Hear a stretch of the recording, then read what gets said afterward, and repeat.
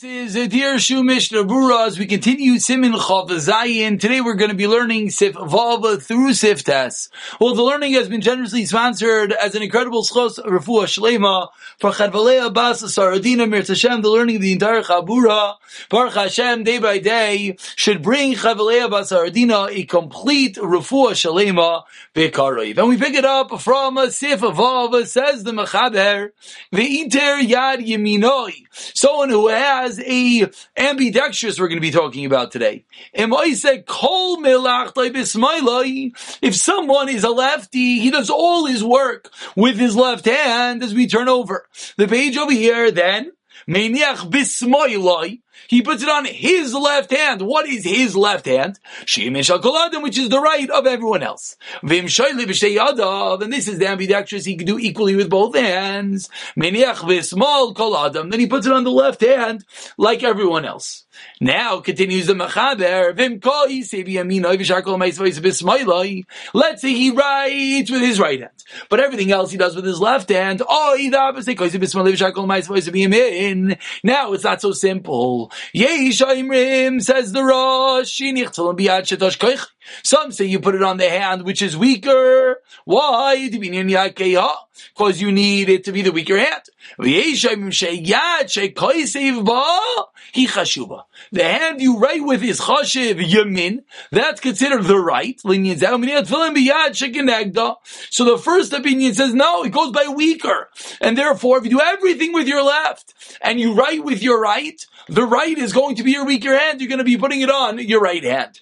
The other opinion says no. The right hand, the hand that you write with is considered the more chashiv. Therefore, you put on the other hand, which is the left. Says the Ramah, like the second opinion, v'hachi noik. So let's begin the Mishnah Berurah over here. Sivkat al-chaval v'iter yad. Excuse me, I said ambidextrous, meaning a lefty. I allow sivkat in your base.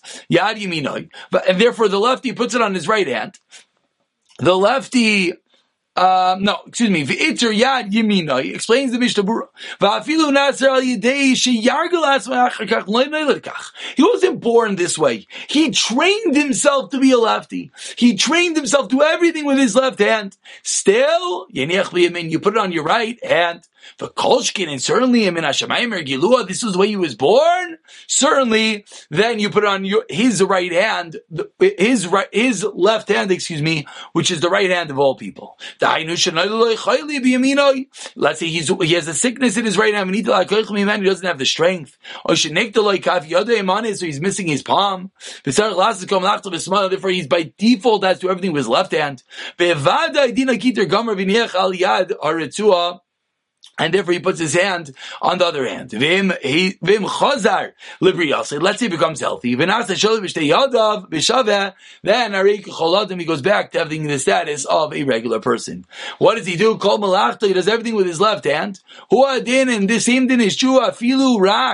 Turning over the page over here in the middle of Sivkat Chav Gimel, doesn't mean everything. A lefty does most things with his left hand. Maybe he does something with his right hand.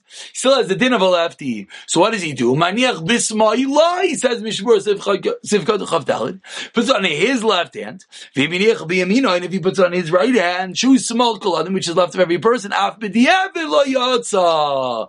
And that's similar like we saw originally, that if a righty puts on his right hand, he as well, we saw B'diavad is not Yotze. Continues Mishnah Berurah Sivkat Chav Hey. Let's say someone is ambidextrous, he shall be Sheyad, the Ratzalaymar. Explains the Mishnah Berurah. He does everything equally right and left. If it's easier, he could do it with both.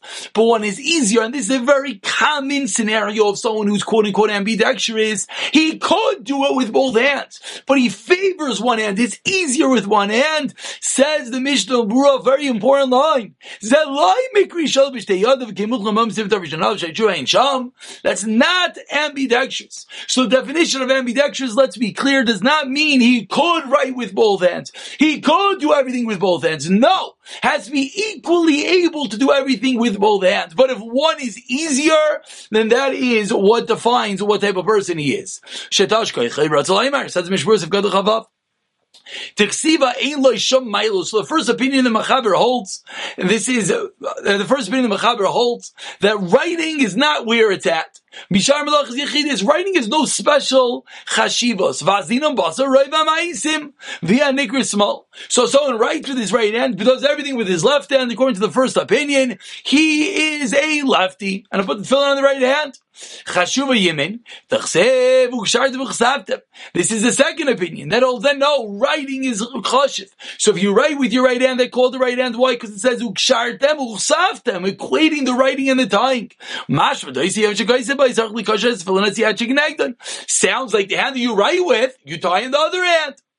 Now there's a difference. In the beginning of this siman, when you're a proper righty, a proper lefty, said the Mishnah Berurah, it's irrelevant if you were born that way or you trained yourself. But now if you have someone that does all the actions with one hand and you write with the other hand, says the first opinion, it goes by all actions. Says the second opinion, which is the Psak Halacha for Ashkenazim, the Ramah taught us that it goes by writing. But here explains the Mishnah Berurah, if you taught yourself to write that way, he does everything with his right. He taught himself to write with his left hand. He puts it on like a regular righty in the left hand of all people. Then that's the halacha. The person doesn't know how to write. Go after all their actions. The hand that you do everything with is called the right. Continuing the Mechaber Siv Zayin. Someone has a maki, is a wound in the place you put on your tefillin. Still, you need tefillin. Why? You have room on your arm, on the kibayris, on your muscle to put on two tefillin. Because the bone that's closer to the armpit, from half of it until the elbow,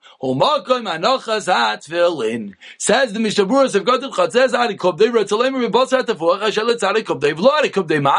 as we've seen already, not until the elbow all the way, rather on the muscle. Let's say your whole arm has a wound. As we saw already, if your whole bottom of your muscle is covered, you could go to the top half of your muscle. And it causes you pain. Even if you have space, if it's causing you pain, you're potter. Only put on the shal rosh. As we see in my next episode,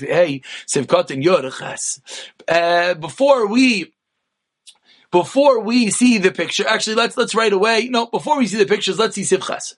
How long should the Ritzuos be? It should surround your arm. And to wrap it around your middle finger. You have to put 3 wrappings around your middle finger. So we're seeing here is number 1, and we already seen this before. The ikar is the 3 around your middle finger. Number 2 is the minhag is to tie in your arm 6 or 7 wrappings. Says Ramah, you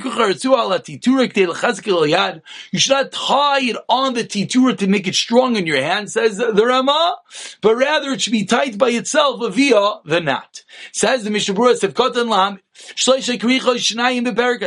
the 3 wrappings on your finger, 2 on the bottom knuckle, and 1 in the middle.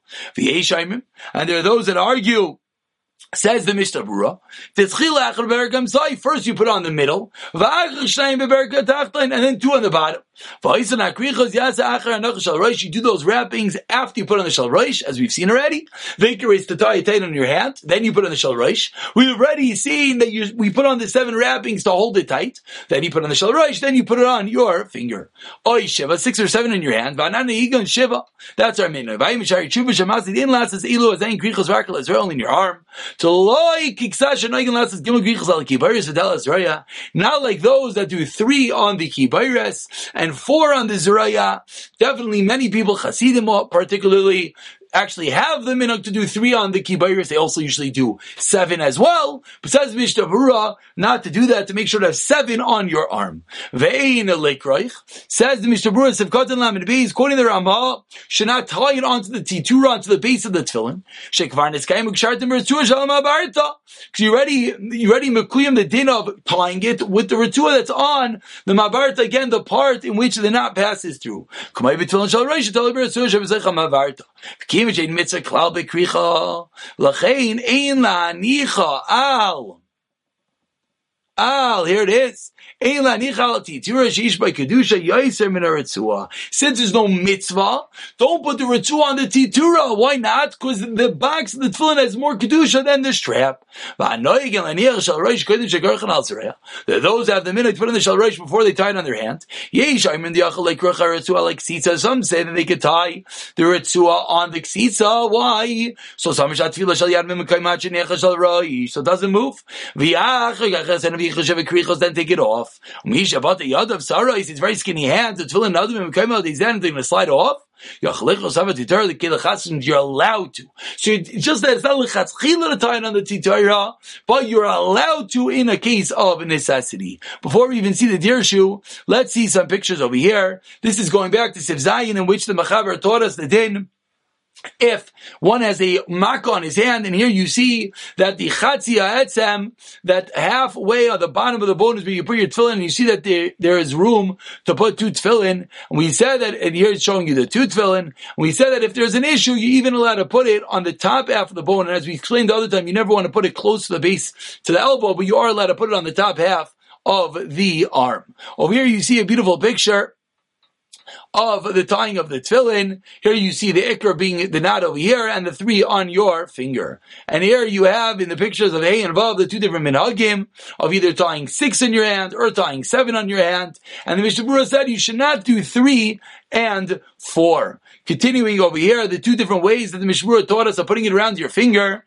Either you do 2 on the lower knuckle and then 1 on the upper knuckle, or you do 1 on the upper knuckle and then 2 on the lower knuckle. And that is Siftes. Before we call it a day, let's for one moment take a peek back at the deer shoes. There's a lot of deer shoe over here, but let's see if we could grab something in the few moments that we have left. There's a lot here. We're going to have to call it a day, and everyone can look at the deer shoes on their own.